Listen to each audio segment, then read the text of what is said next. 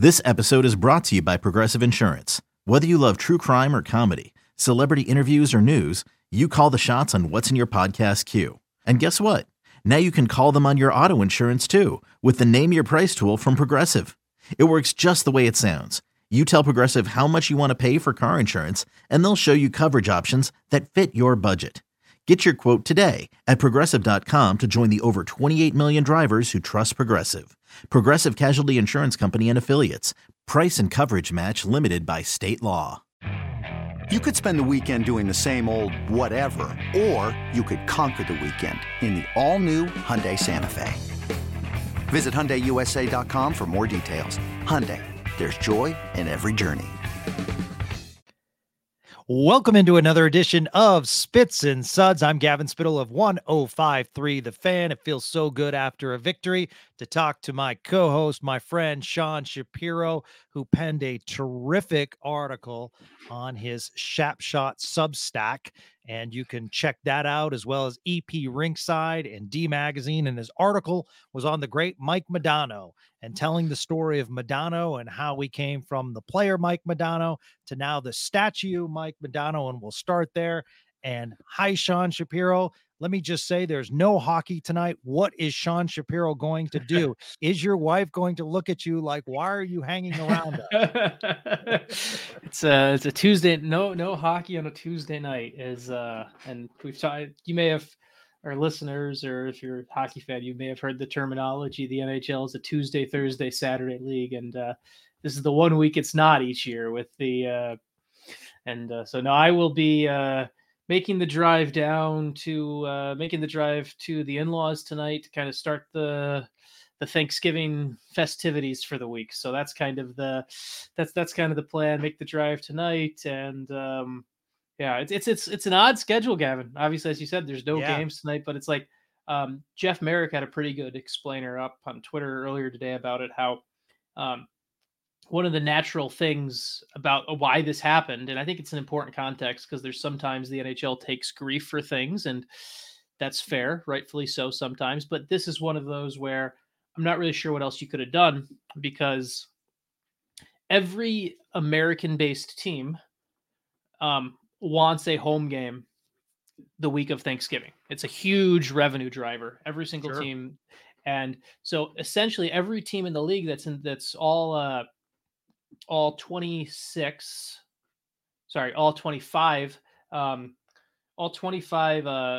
American-based teams this week either play at home Wednesday or at home Friday.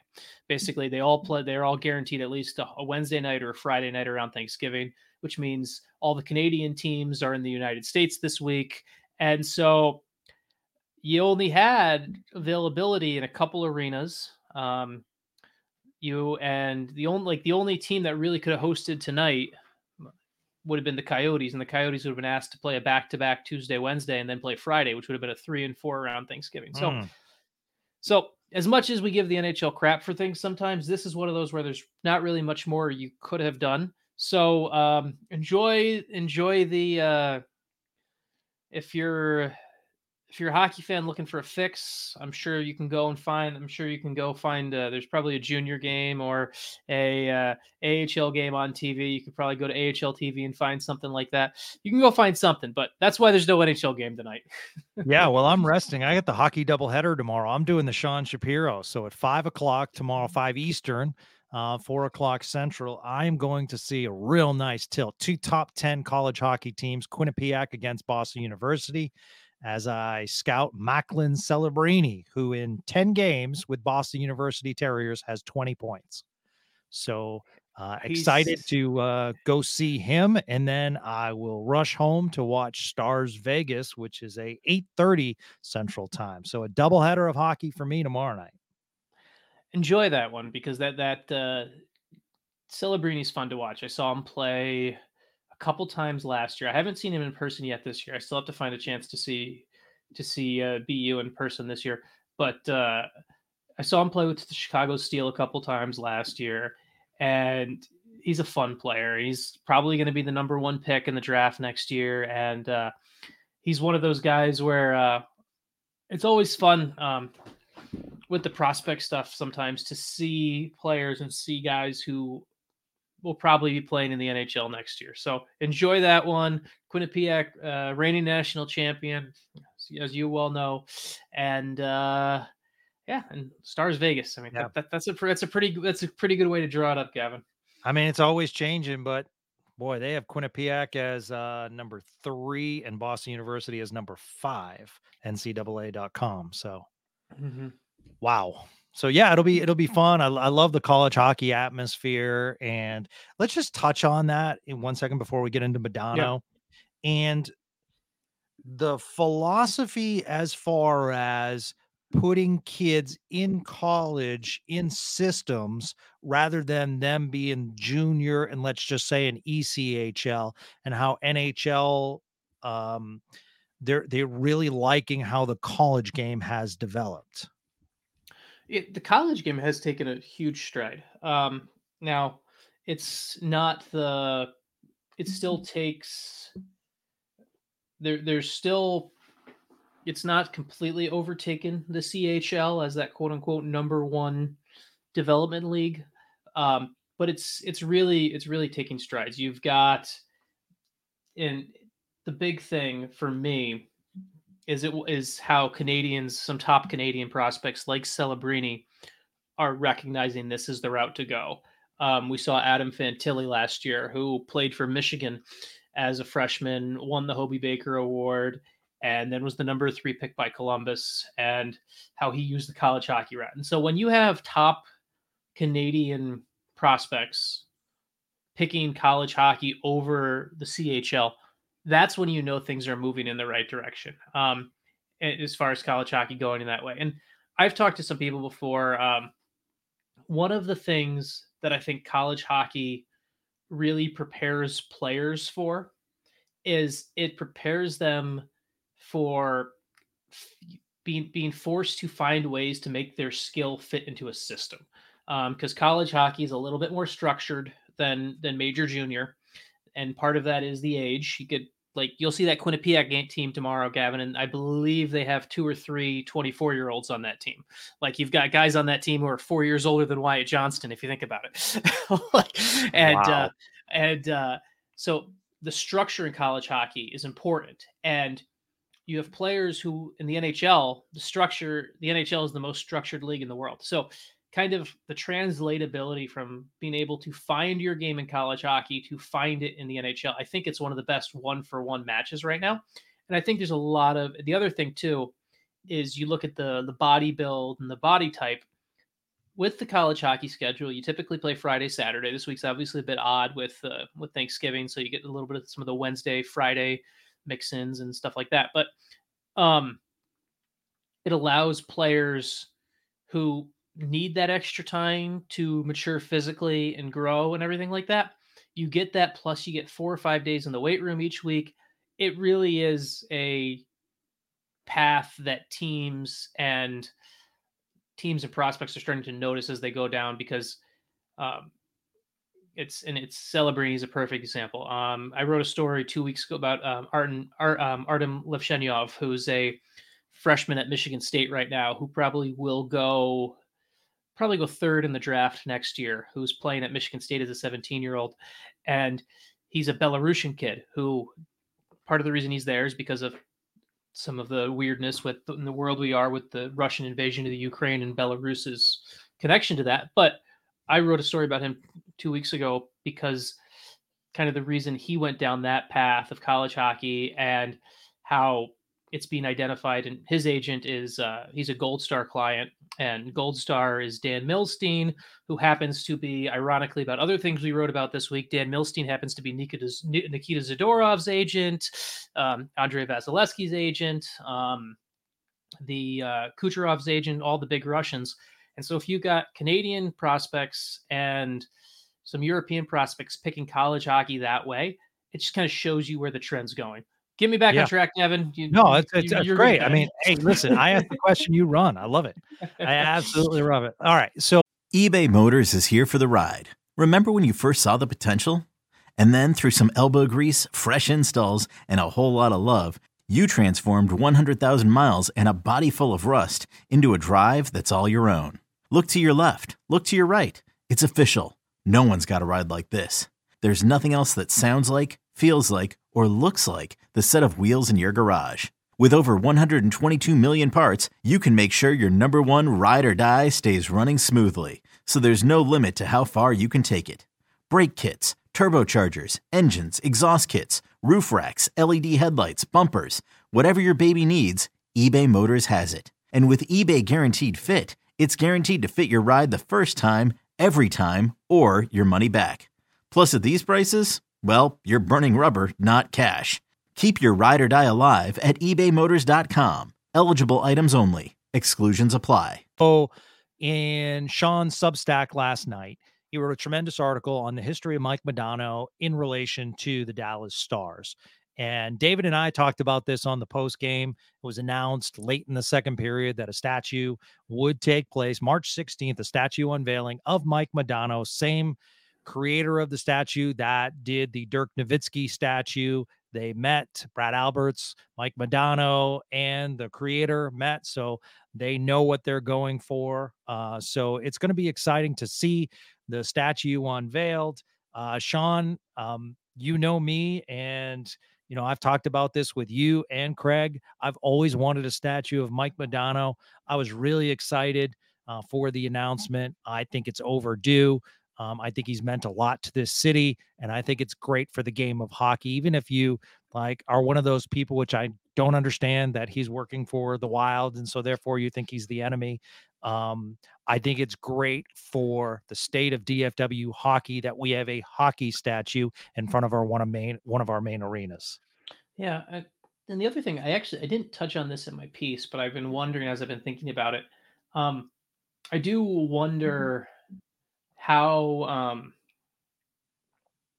if this, not saying it's unfortunate that it would have required this, but I do wonder if the Stars were kind of waiting for the Mavs to set a precedent with the statue stuff. Like I do want, because sometimes there are, as much as we want to believe teams are always forward thinking, sometimes there are sometimes the Stars follow what the Mavs do, and it's something that naturally happens. So I do wonder if it was something where after the Mavericks kind of went the way of getting public art commissioned and everything like that, the Stars then, okay, we'll go down that route. So I wonder if the Stars were kind of waiting in this.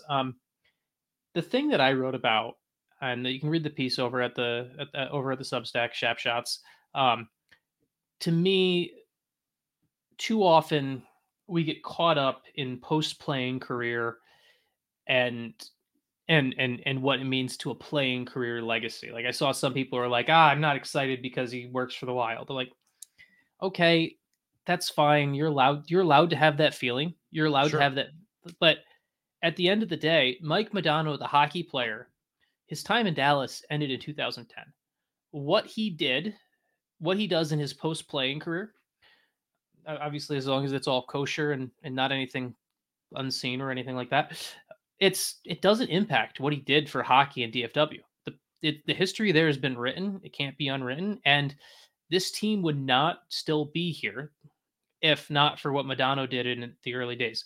The Stars came from Minnesota, and as we've seen with other relocations and expansions that happened in the 90s, you needed a face and success for a team to stick. And that's what Modano provided. He deserves a ton of credit for this franchise being here. He deserves a ton of credit for so many things.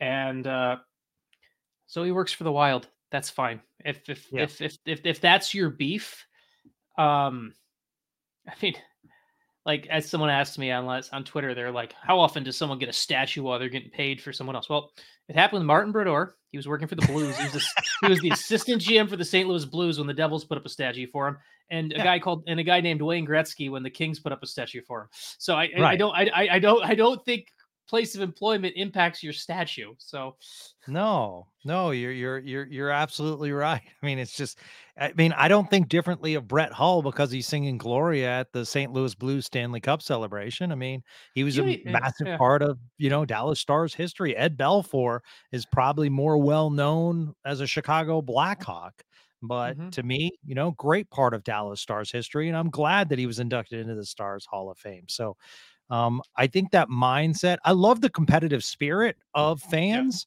but at the same time, I'm excited that Mike Modano wants to stay in hockey. Yeah. And, if Jim Nill chooses and the organization chooses not to have him a part of it, that's fine, because Jim Nill and his team have really done a nice job here as far as building a great foundation that I think will be here for years to come. So they should be celebrated as well. It's just, it's a good thing. And I agree with you. I think he was a terrific, not just player on the ice, but he was a terrific ambassador. He was Well, the face of the organization. And I think I'll always say that while I appreciate the Stanley Cup runs that, this recent club has had and everything, that 99 team set the bar for hockey for just forever, basically, here in DFW. The personalities that were here and the massive appeal that they had, it was wonderful. So I'm glad it's being celebrated. and the other thing too is you have like and this is kind of funny to me when you look at how people care and think about this stuff and worry. Like Mike Modano's not innocent in the whole.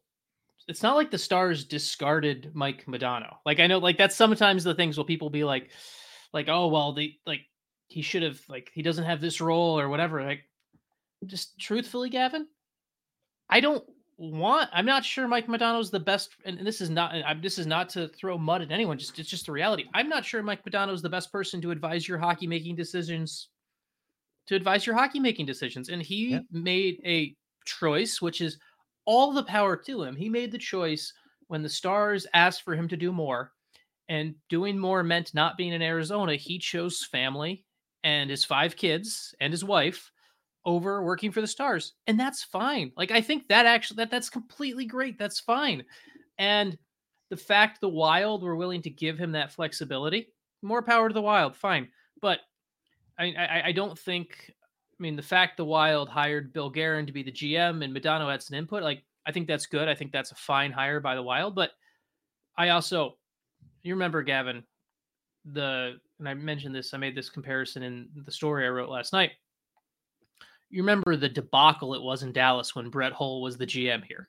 If you want an idea, Absolutely. if you want an idea of what it's just to give a guy power because he did something great for your franchise on the ice, that's the mistake. And the Stars made that mistake one too many times already. They couldn't just give that power to Mike Modano. I mean, so he is being honored in the way he should be. It doesn't change anything. And he gets to and Stars hockey is better for it now that there's a statue honoring the history because it's now something that's great. Like to me, it's that flashpoint. It's that flashpoint and memory point where um, this is what statues and retired numbers are for me. You go to a game with a new fan, you go to a game with a kid, and they see a statue or they see a retired number. They're like, oh, why is number 9 in the rafters? Oh, now you tell the story. Yep. It's how you keep the history of a franchise, the oral history of a franchise alive. And having Modano on Victory Plaza, I really hope they do. It's got to be like I don't know what design they're going to do for the statue. I really hope they do the design where he's hoisting the cup. You've seen that iconic picture where he's Yes, hoisting the cup? Is I yeah, think that's going to be it. like I think that's got to be it, right? Because that's the story you want up there. And when someone walks onto Victory Plaza or whatever it's sponsored by now or whatever, you want people who are new fans and kids to point to that and be like, "Oh, tell me about that." And you want the oral history of the franchise to continue Yes. through that, and that's what this does. Yes. Yeah, I don't want it's also another reminder of that 99 Cup team.